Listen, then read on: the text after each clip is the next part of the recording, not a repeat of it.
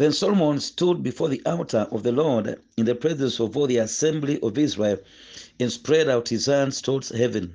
He said, O Lord, the God of Israel, there is no God like you in heaven above or on earth beneath, keeping your covenant and showing loving kindness to your servants who walk before you with all their heart. First Kings chapter 8, verse 22 to 23. Lord, we pray that this will be a motivation and central focus, even as we think of you as our Lord that is highly exalted, not by merely paying you lip service, but by this being the very constitution of our hearts, that we shall be willing to live out in our lives every single day, whether there is anyone watching or no. This is our prayer, that our lives and our bodies shall be living temples in which prayer can be exercised and in which your glory can surely be made manifest before those that are around us. Help us to get to focus on you and to deal with every delusion and illusion, my King of glory, that is around us, the desires of the world, and the boasting of the world, and the desires of our flesh, O King of glory, and the lust of our eyes that come and oftentimes illusionally mislead us, that once you get that or you get the other, you are going to be sorted in your life, and we keep focusing on them, and we forget about you, and we forget about focusing on you all the time. Your word teaches that where our heart is, there our treasure is also, and that is where our life is going to be. We want to pray that you shall help us focus on you. And Lord, help us understand that the challenges, the problems, and the desires of our lives that come into our direction are basically things that are meant to be kept in check and control, as long as we focus on you and we are not misled and deceptively led away from your presence. We shall keep having our satisfaction, and we shall keep having our lives in order. This is our prayer this morning. Be glorified. In Jesus' mighty name we have prayed and believed. Amen. One time we were praying somewhere in church, and there was a big person, very big, that I will not mention anything beyond that. And we were praying, and the Spirit of the Lord came and told me, and he said, David, if that man could simply humble himself and go down there, prostrate down before me, you would have seen what would have happened in this church. But this honorable person, not that I took offense in any way, personally speaking, but in the spirit, because the Lord was saying this honorable person kept in his highly exalted chair, and he was up there, and because of that, he worked against the flow of the Spirit. He worked against the flow of the Spirit and what he wanted to do at that particular time. There is a way that people look at us that lead service, especially in our positions that God has gracefully given unto us, to be able to lead others before him.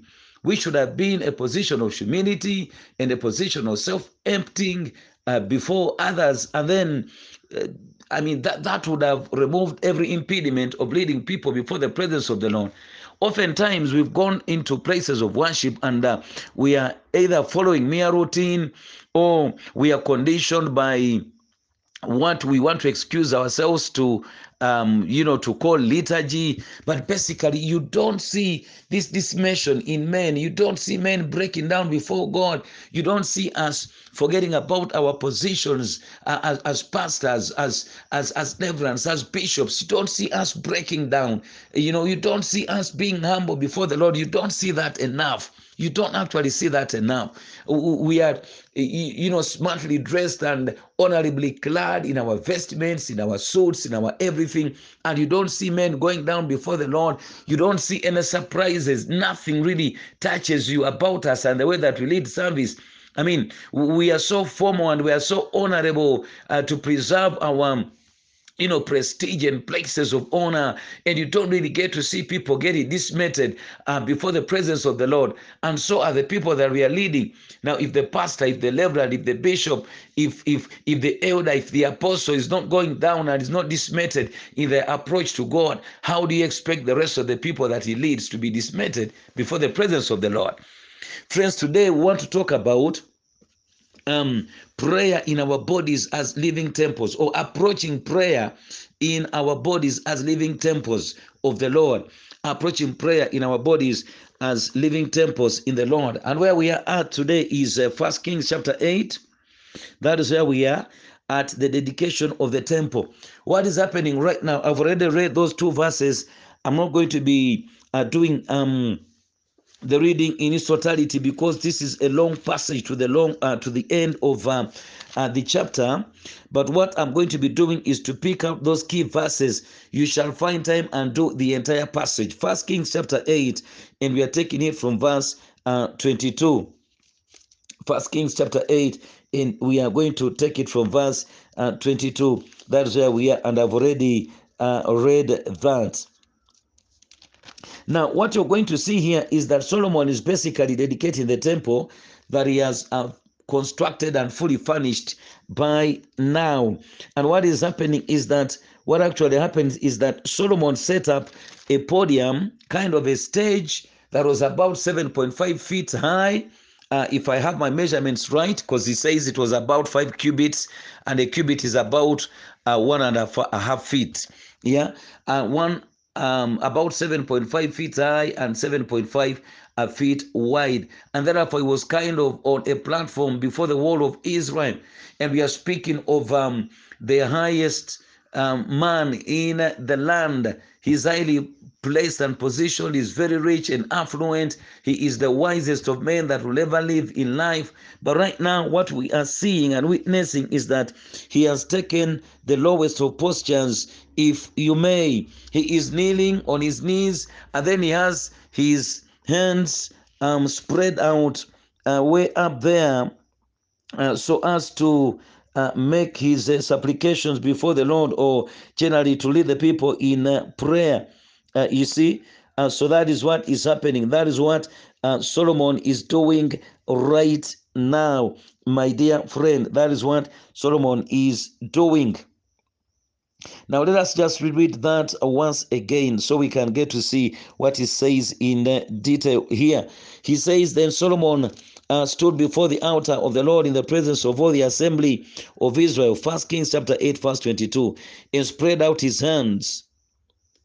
He said, O Lord, the God of Israel, there is no God like you in heaven above or on earth beneath, keeping the covenant and showing loving kindness to your servants who walk before you with all their hearts, who have kept with your servant my father David that which you have promised him. Indeed, you've spoken with your mouth and have fulfilled it with your hand, and it is this day. Now therefore, O Lord, the God of Israel, keep with your servant David my father that which you have promised him, saying, you shall not lack a man on the throne of Israel, and so on and so forth. Now, friends, what I want to see here is, after the temple was constructed, then what? After the temple was constructed, then what? Solomon went right ahead and dedicated this temple, of course, working with the priests that were there on that particular day. Now, we need to harmonize this with what actually happens in 2 Chronicles chapter 26, because when you go over there, especially from verse 16, there's a man called Uzziah. He was a king of Judah. And after he had gotten so strong and mighty, he goes before the temple, and he assumes the powers of a priest, or the role of a priest, and he wants to offer sacrifices before the Lord. And the priests, the reigning priests in those days, basically told him, Uzziah, it is not for you to do this kind of work. It's not for you. But he kind of, usurped their powers and responsibility and role at the same time. And they cautioned him. Now, when he messed up in that direction, the Lord hit him with leprosy. This is not what Solomon is doing. It is something that could bamboozle and puzzle you for some time, but it shouldn't. It shouldn't. Why? Because what we are seeing here is that Solomon basically is kind of facilitating the process as a king, providing for it in one sense. You see that? But the priests were there to lead the process in terms of offering the sacrifices, like we shall see at the end of the process. And in any case, in Psalm 116, the Bible speaks and says, what shall I come with to the Lord to express my thanksgiving before him? And he says, I shall offer a sacrifice of thanksgiving. In any case, peace offerings and sacrifices of thanksgiving was something that someone could give. And basically, that is what we see Solomon doing here. So he wasn't usurping the powers of the priests per se. That shouldn't confuse you, because for me, it was a question for a long time until I discovered that. But now, what Solomon actually does here is he is him and the priests and the entire nation, that is why the Bible says, are dedicating the temple of the Lord before him. But there is something that is very important that we need to realize here about 4 major points. In other words, the question that we are answering today is, after the temple was constructed, then what? In the prayer that Solomon leads, we get to see how the temple was going to be used, or how important it was going to be before the lives of the Israelites. Amen. And therefore, the temple as a representation of our lives, because we see, if you follow our teachings, our preceding teachings to this, you're going to realize that ultimately the temple was pointing to our lives, just like Solomon teaches in the New Testament, just like Paul teaches, in the New Testament in 1 Corinthians chapter 6 and verse 15, and he teaches that our bodies are the temples of the Holy Spirit. Jesus himself pointing to the fact that he was the ultimate temple in John 2:19, and later St. Peter alluding to the same fact that we are parts of his temple that are being constructed on Christ as the foundation. So you realize that we are living temples. Now, if we take that at that, you're going to realize that what Solomon does here gives us a model of prayer. He really gives us a model of prayer right here in our living temples. That is the point we are making today. Now, what does Solomon do? Initially, what Solomon does is he exalts the Lord. He exalts the Lord in the verses that we've so far read. In 1 Kings chapter 8 and verse 22, he says, and then Solomon stood before the altar of the Lord in the presence of all the assembly of Israel, and he spread out his hands towards heaven. He said, O Lord, the God of Israel, there is no God like you in heaven above or on earth beneath. You see that? So initially what Solomon is doing is he is exalting the Lord, and he says, God, there is no God like you way up there in heaven or down here on earth. He basically says that, God, you're incomparably great. Nothing can ever be compared to you. Now, in a sense, he gets to reveal unto us that the first thing that has gotten to be done in the temple is to exalt the Lord. In our worship, friends, we are meant to exalt the Lord. Now, I often give my friends an example, and I tell them that in terms of diet, if you're the sort of person that is going to eat what I stubbornly call a suit, you know, suits can be eaten. They are basically the same. A suit is a combination of a coat and a trouser that basically look alike. Yeah. Now, in terms of nutrition, what we call a suit in relative terms is someone taking porridge and then eating posho at the same time as an accompaniment. What kind of diet would that be? Are you going to derive the kind of nutrients that you need? No way.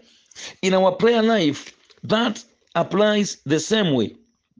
You find a person that basically goes into one dimension of prayer, and that is give me, give me, give me. Basically, supplications, things that we are asking and demanding of the Lord. Give me this, give me this, give me this. In our generation, when we hear people say push, those kind of acronyms that I don't really subscribe to, pray until something happens, that kind of thing. PhD, pray heaven down. When you hear people use those kind of acronyms and those kind of semantics in prayer, what they basically are pointing to is the sort of prayer where people have been empowered, not in the right sense, but have been empowered to believe that they have the power, they have the authority to cause anything to happen. You see, it is that kind of false teaching. They have the power and anything, and authority to cause anything to happen. They are praying heaven down. It is in their power. Oftentimes, it is basically about a supplication. It is basically about what I want and not what God wants. You and me will do well to understand that prayer has gotten to be a relationship that is led of the Spirit between a believer and their God, basically that is punctuated by exhortation of the Lord or adoration, repentance, thanksgiving, and then supplications or asking for that you need. But for most of us, especially in our generation, what we hear people do in our generation, what we are basically doing and what we pastors are teaching you is basically pray until something happens. Push, just ask for that. Claim it. It is in your power. People get to misinterpret what is written in Matthew 18. Oftentimes they say, for God has given us the keys of heaven. We can, that that God has said, I'll unlock what you've locked on earth, and then I'll release what you're releasing in heaven. Basically, that is what people misinterpret that to mean. I've given you the keys, and therefore whatever you lock on earth, I will lock in heaven, and whatever you lock, you release on earth, I'll release. That makes God subject unto us. It doesn't work like that. Neither does God just answer prayer the way that we want. It doesn't work in that way. Neither is prayer basically about just getting what we need from God. Not at all. Here, Solomon is showing us that in the temple, what is actually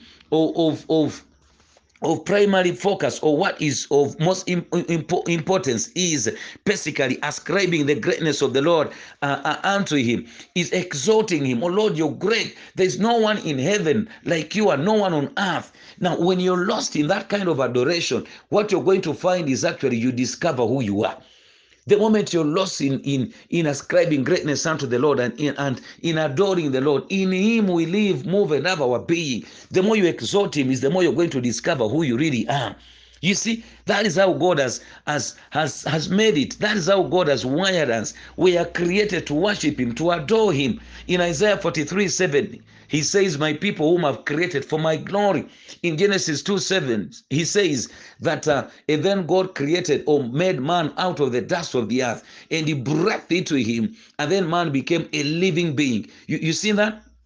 And so basically that is what you need to understand. Basically that. So the more you adore the Lord, the more you ascribe greatness unto him, is the more you're going to discover the essence of your being and why you're there. But our prayer lives these days are punctuated by basically pray, ask for anything, keep on praying, ask him. You have the power, you have the authority. I mean, that is wrong. And even the way that we are doing it is a way of a kind of exalting ourselves. We don't go down there. I'm telling you that this is a king that is kneeling down and is lifting up his hands. Now, let me just ask and pose this question. Who did not kneel on that particular day? If the king is down on his knees, who did not kneel on that day? You get that? Who remained standing? If Solomon, with all his valor and splendor and wealth and wisdom, was kneeling down and ascribing greatness unto the Lord, who didn't kneel on that particular day? But look at our generation. Look at we pastors leading prayer. Look at the bishops in churches. Just look at them. Look at us. Oh Lord, have mercy. Just look at us in the way that we lead prayer. We are full of ourselves. We have this authority. Tell me, when last did you see a bishop prostrating down there? And I told you, when I speak of bishops, for me and for the Church of Christ, across denominations, that is my calling. I don't just if you get me and myopically look at me as addressing a particular denomination, you're going to lose our focus here. But I'm speaking of the Church of Christ, wherever it is, whoever is called a bishop, whoever is called a pastor, an apostle, an elder. Look at us and the way that we are leading prayer. I mean, how many people do you see going down genuinely by the power of the Spirit of the Lord, as in the day of Solomon? This is why the Lord descended in his power, in his glory, to the point that the priests could not go ahead to continue with their ministry. No way. Because, everyone had dedicated themselves, and God looked at their hearts and they were dedicated. And there's no reason as to why God shouldn't descend. But look at us. We are sitting on our highly exalted chairs, even if they say kneel. We people don't kneel. We are scrolling at our phones in church, even when we are meant to be leading prayer. Just look at that. And this is why people come and they live the same way they've come into church. People come with their prostration and they go back with it. We come with our theft and we go back with it. And yet the church is the place that should be housing such people. They come, but they shouldn't go out the same way that they came. You see, this is why people don't see a difference between church and, the world. You know, we are full of entertainment and stuff of that nature. Someone comes, a sinner comes and walks out scotch free. Friends, I tell you, God is calling for repentance, you know, with our tummies down the ground, down the floor. This is the calling that we should be having upon our lives today, my dear friends. So Solomon shows us that. Just look at what he says in verse 27, still 1 Kings chapter 8. He says, but will God indeed dwell on earth? Behold, heaven and the highest heaven cannot contain you. How much less this house which I have built? Now look, Solomon knows that by him worshiping the Lord, it is kind of, yes, what he has to do by default, but by God honoring their presence, it is a privilege. You know, it is a privilege, even when God wants to do it. He says, yes, I've constructed this temple, but Lord, will you really dwell here? If the heavens cannot handle you, if you do not fit in there, are you going to fit into this temple? But look at our attitude in our generation. You find people that are going to claim, but my forefathers gave this land. It is us that have constructed this church. Now, what are you saying, you pastor? What are you saying? That kind of thing. They think that by their money and positions, you know, and fame and honor, they are doing God a favor to worship him. We think that we are doing God a favor by constructing those worship auditoriums. Now listen, God is meant to be worshipped anywhere, and he still can be worshipped anywhere. Constructing churches is a good thing, but this should even be humbling before us instead of exalting us. Look at what Solomon is doing. A man that constructed one of the most magnificent buildings in the known world, even when it was destroyed by now. And that is an indicator. If that temple was finally destroyed, what can't get destroyed? I mean, the world is going to get decimated in the fire of the Lord that is going to release upon it when you study the book of Revelation. But look at the church, how we are so full of ourselves. Because I'm giving in so much money that if I'm doing them a favor, I could even just send my money and not go to church. After all, that is what the pastors want. What? Is that what God is looking for? Is he not more interested in obedience than the sacrifice? Is this not what he told Solomon, King Saul, in 1 Samuel chapter 15, verse 20 to 23? Does God delight in sacrifices as he does in obedience? Does God do that? He doesn't. He doesn't at all, my dear friend. He doesn't at all. You get to see that. Basically, that is what it is. I just want us to look at Isaiah chapter 66 and see something that Isaiah speaks about here that resonates well with what we are speaking about here today. Look at Isaiah 66 and see what he says in verse 1, but particularly verse 2. He says, thus says the Lord, heaven is my throne and the earth is my footstool.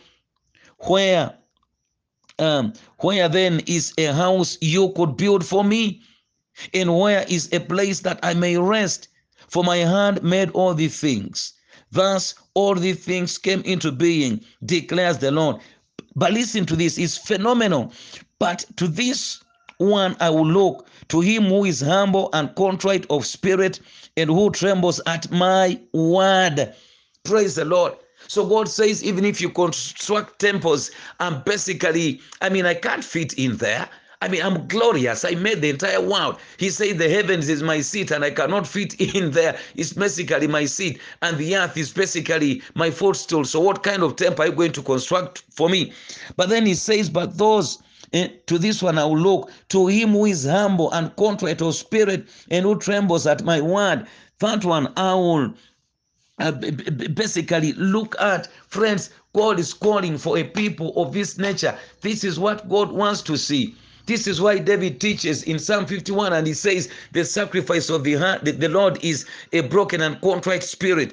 And that kind of sacrifice is not going to despise. But friends, we are losing it in our generation. We think we are doing God a favor. You don't see that kind of humility. You don't see the remorse before the presence of the Lord. You don't see us breaking down before the Lord in worship. We don't get to see that. You don't get to see that. One time I told you we were worshiping, and I kind of got a vision. And I was not sleeping, I was not dreaming, but like I saw Christ on the cross, and all of us know that he's not there.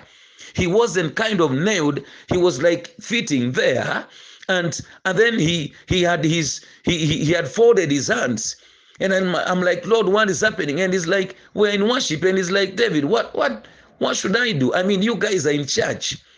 You're in charge of my church. Why should I come into this worship? You know, we are so bent on, pursuing worship in a particular way, in pursuing our own liturgies. And I'm not saying liturgy is a bad thing. Please get me well here.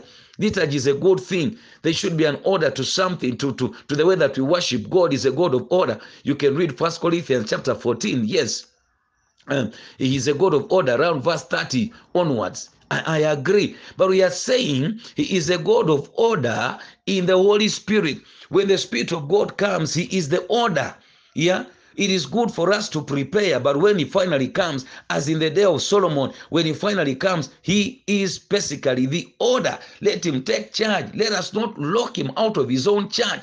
This is why church is getting stale, is getting so weak, is losing its power, and yet it is the manifest power and wisdom to the heathen and the principalities, in accordance with the Ephesians chapter 3. This is what the Lord teaches. You see that? That is what it is. And then later, what Solomon speaks about is, we see that he also shows us that we as living temples, we must be we must engage in prayers that would require the Lord's response.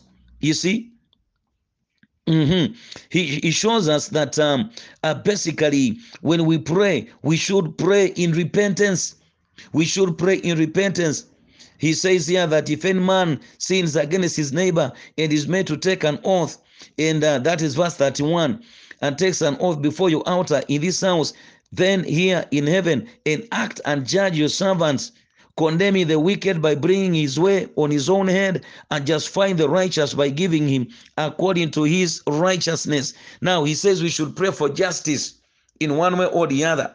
Then in verse 33 he says, when your people Israel are defeated before an enemy because they have sinned against you, if they turn to you again and confess your name and pray and make supplication to you in this house, then hear in heaven and forgive the sin of your people Israel.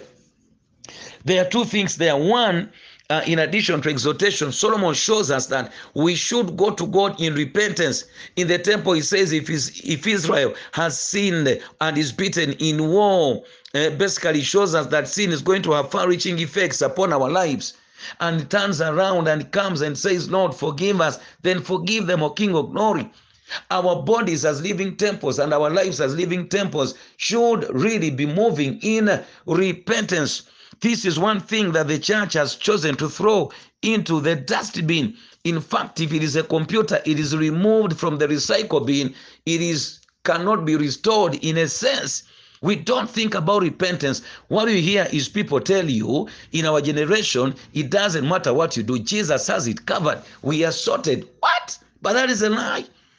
When the Lord is teaching us how to pray, when he was teaching his disciples in Matthew chapter 6, he teaches from verse 9 onwards. He teaches and he says one part of prayer should be what?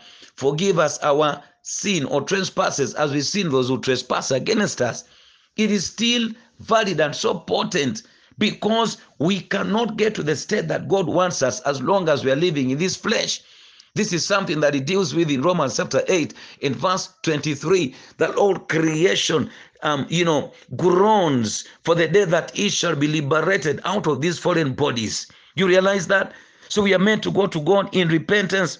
And friends, in our generation, especially after the coming of the Spirit of the Lord, when we walk with God in prayer, Paul speaks about praying for everything and praying in the Spirit.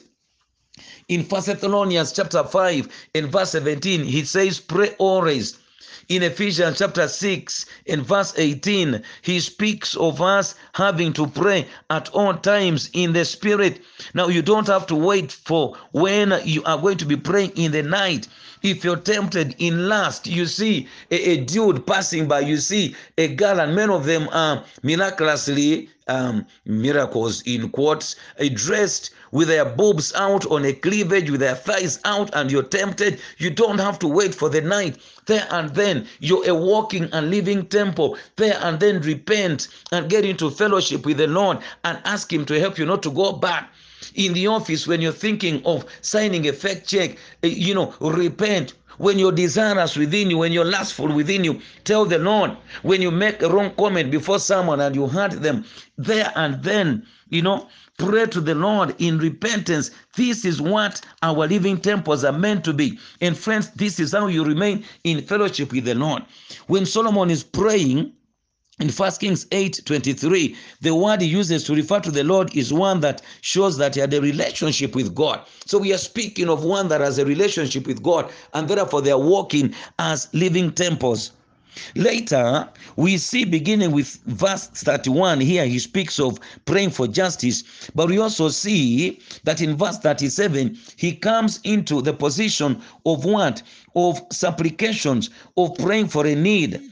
In verse 37, he says, if there is a famine in the land, if there is a pestilence, if there is a blight or a mildew, locust or grasshopper, if there is an enemy beseeching if an enemy beseeches them in the land of their cities, whatever plague, whatever sickness there is, whatever prayer or supplication is made by any man or by all your people Israel, each knowing the affliction of his own heart and spreading his hands toward this house, then here in heaven your dwelling place, and forgive and act and render to each according to all his ways, whose heart you know, for you alone knows the hearts of all the sons of men. Next, Solomon shows you that it was important and pertinent also to pray for needs. There is nothing wrong with asking for what we need from the Lord. But when you go to the New Testament in John chapter 15 and verse 7, he says, if you dwell in me and my word dwells in you, then ask for anything and I shall do it. In other words, you're not just going to ask for anything. Lord, give me the position of my boss because I think I can do it better. Nonsense. He's not expecting you to do that. We only pray in line with the will of the Lord. Lord, may you kill my mother's co-wife, kill my stepmother because she's persecuting us. God says pray for those who hate you. Love them. He's not going to answer that kind of prayer. God, I'm tired of this, my wife. You should get me this other girl, this angel that I see at office. Just get me that. She looks beautiful. Lord, I'm going to end with that one. What sort of prayer is that? You don't pray for your desires. This kind of push theology, pray until something happens. They give you the impression that it is up to you and how you pray. You're not going to pray the way you like. God says, if I'm in you and you're in me, I'm going to lead you on how to pray. And only then, if you pray that way, only then will I answer that kind of prayer. That is what he's saying. This is the reason, as prayerful as Paul was in 2 Corinthians chapter 12, verse 7 to 12, he goes to God not once, not twice, but thrice. And he tells him, may you, Lord, take away this kind of and take away this thorn from my flesh. Does God take it away? He doesn't. He doesn't. He says, my grace is sufficient. God answers the way that he wants. His will on that occasion was sustaining him with his grace. His will wasn't taking away that particular thorn. This is what we need to understand. Friends, this is what our prayer has gotten to be as living temples of the Lord. Praise the Lord. And finally there, what we see is that Solomon ends with offering sacrifices, of course, working with the priests down there. And later what we see is that Solomon went right ahead and thanked the Lord. There was some kind of thanksgiving, and then the people leave with a thankful heart, and they are connected with the Lord. You see that?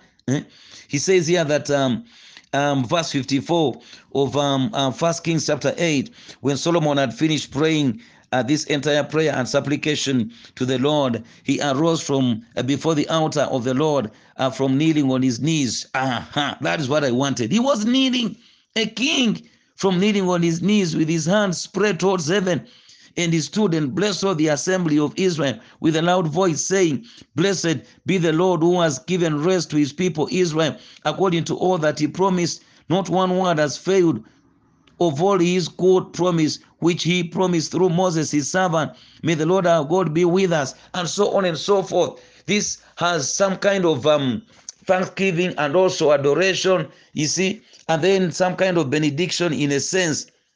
You see that? And then he encourages and urges the people, let your heart, in verse 61, therefore be wholly devoted to the Lord our God, to walk in his statutes and to keep his commandments. This is what Solomon is doing here. This is what he's doing. And finally, we see in verse 66, the Bible says, on the 8th day he sent the people away, and they blessed the king. Then they went to their tents, joyful and glad of heart, of all the goodness that the Lord had shown to David his servant, and to Israel his people. You see, this is why many of us are devoid of joy. You see, when they did it the right way, they're full of joy, and they're walking out of the presence of the Lord with the full assurance of his presence. But friends, in our generation, we are forgetting that we are living temples, and we are not, praying the way that we should. We are not adoring the Lord. We are not repenting. We are not giving thanks. We are only doing supplications. And yet, you could also find that people are telling you, we pray with those that are born again and those that are not born again, which is okay for them to come to the Lord with the notion of ushering them into a relationship and fellowship with the Lord Almighty. But you can't give people assurance that even when they don't have Christ, they're going to be able to pray. I want to wind up with the New Testament perspective of prayer. First and foremost, in John chapter 14, verse 13 and 14, the Bible teaches here and says, he says here that, let me do it from verse 12. He says, truly, truly, I say to you, he who believes in me, the works that I do, he will do also, and greater works than these he will do, because I go to the Father. Verse 13, whatever you ask in my name, that will I do, so that the Father may be glorified in the Son. If you ask me anything in my name, I'll do it. But I've already qualified this. Yeah. We realize here that prayer can only be answered if it goes through Christ Jesus. And the assumption here that St. John is making is on the premise of a relationship, that the person that is praying unto the Lord is one that already has a relationship with Christ. Because these things Jesus was addressing to his disciples. It is something that starts from verse 1 when he's comforting his disciples in the time of his death. You see that, my friend? That is what he's doing here. So you realize that in Matthew chapter 6 and verse 9, when he's speaking about prayer, you basically see the concept of, or the notion of a relationship coming back once again. So do not think in any way that anyone is just going to walk to God and say, I want this, and then God is going to do it. Not at all. It is a relationship. It is a spirit-led relationship. First and foremost, a faith-led relationship. One is connected with God through saving faith, and then later through persevering faith that abides all the time. And then later, you come to God with this kind of faith that is led of the guidance of the Spirit. It is God, in accordance with John 15:7, that is guiding you on how to pray. But in our generation, this is why we are so shallow in our Christianity. We go to church and we think we are praying overnights and so on, which is good. That is not wrong in essence. I'm saying the principle is okay, but the approach and the conviction and the motivation is wrong. People think if I go and I spend a night in the presence of the Lord, and I'm not saying this is bad. Now, I do this all the time. I should tell you, I'm not saying it is bad. But people think I'm going to, the more time I spend in the presence of God, forget about work, and I tell him, God, work on this and work on the other, without even a relationship with God, without repentance. I mean, you're walking in immorality. We are messing up. Sleeping with this woman, sleeping with the other, walking out of our marital beds, bringing other women into them, squandering resources, doing simony at work, corruption, and then we think we are going to ask of God and receive. That is wrong. It is wrong, my friend. And this is why the Lord teaches how we ought to pray. This is how he actually teaches how we ought to pray. And he says, in verse 7 of Matthew chapter 6, and when you are praying, do not use meaningless repetition as the Gentiles do, for they suppose that they will be heard for their many words. So do not be like them, for your Father knows what you need before you ask. Take note of the word Father. He is assuming that you already have a relationship with him in the Spirit as a spiritual son or daughter.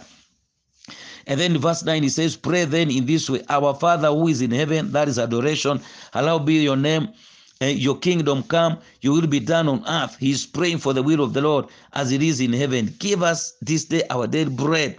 Yeah? That is confidence and provision, and forgive us our debts as we also have forgiven our debtors. And do not lead us into temptation, and so on. Forgive us our sin. You are repenting even as you're praying. This is what God has prepared prayer to be, my dear friends. May the Lord bless you even as you focus on him, even as you wait on him as a living temple. Father, bless us and teach us to wait on you, and also, my heavenly Savior, to do the right thing in as far as prayer is concerned. Help us to break clean and apart from the wrong way of prayer and the long way of fellowshipping with you in our generation, that we may focus on the right kind of fellowship in the spirit with you, submit to you in humility, empty ourselves of all man-made valor and honor and fame and names and stuff of that nature, and focus on you and wait on you and you alone. Only then shall you bless us. Give us humility and give us a desire for who you are, and not just what we can get from you, just like our generation is, Lord, teaching us to do. May you humble us as pastors, as bishops, as elders, as people that are leading in church. Help us, Lord, to be humble. Help us to submit to the Holy Spirit. Help us to go down like this king went down in worship before you, King of glory, both on our knees, physical, and also in our lives, in our spirits. We bless you, King of glory. In Jesus' by name I have prayed and believed. Amen, amen, amen. God bless you.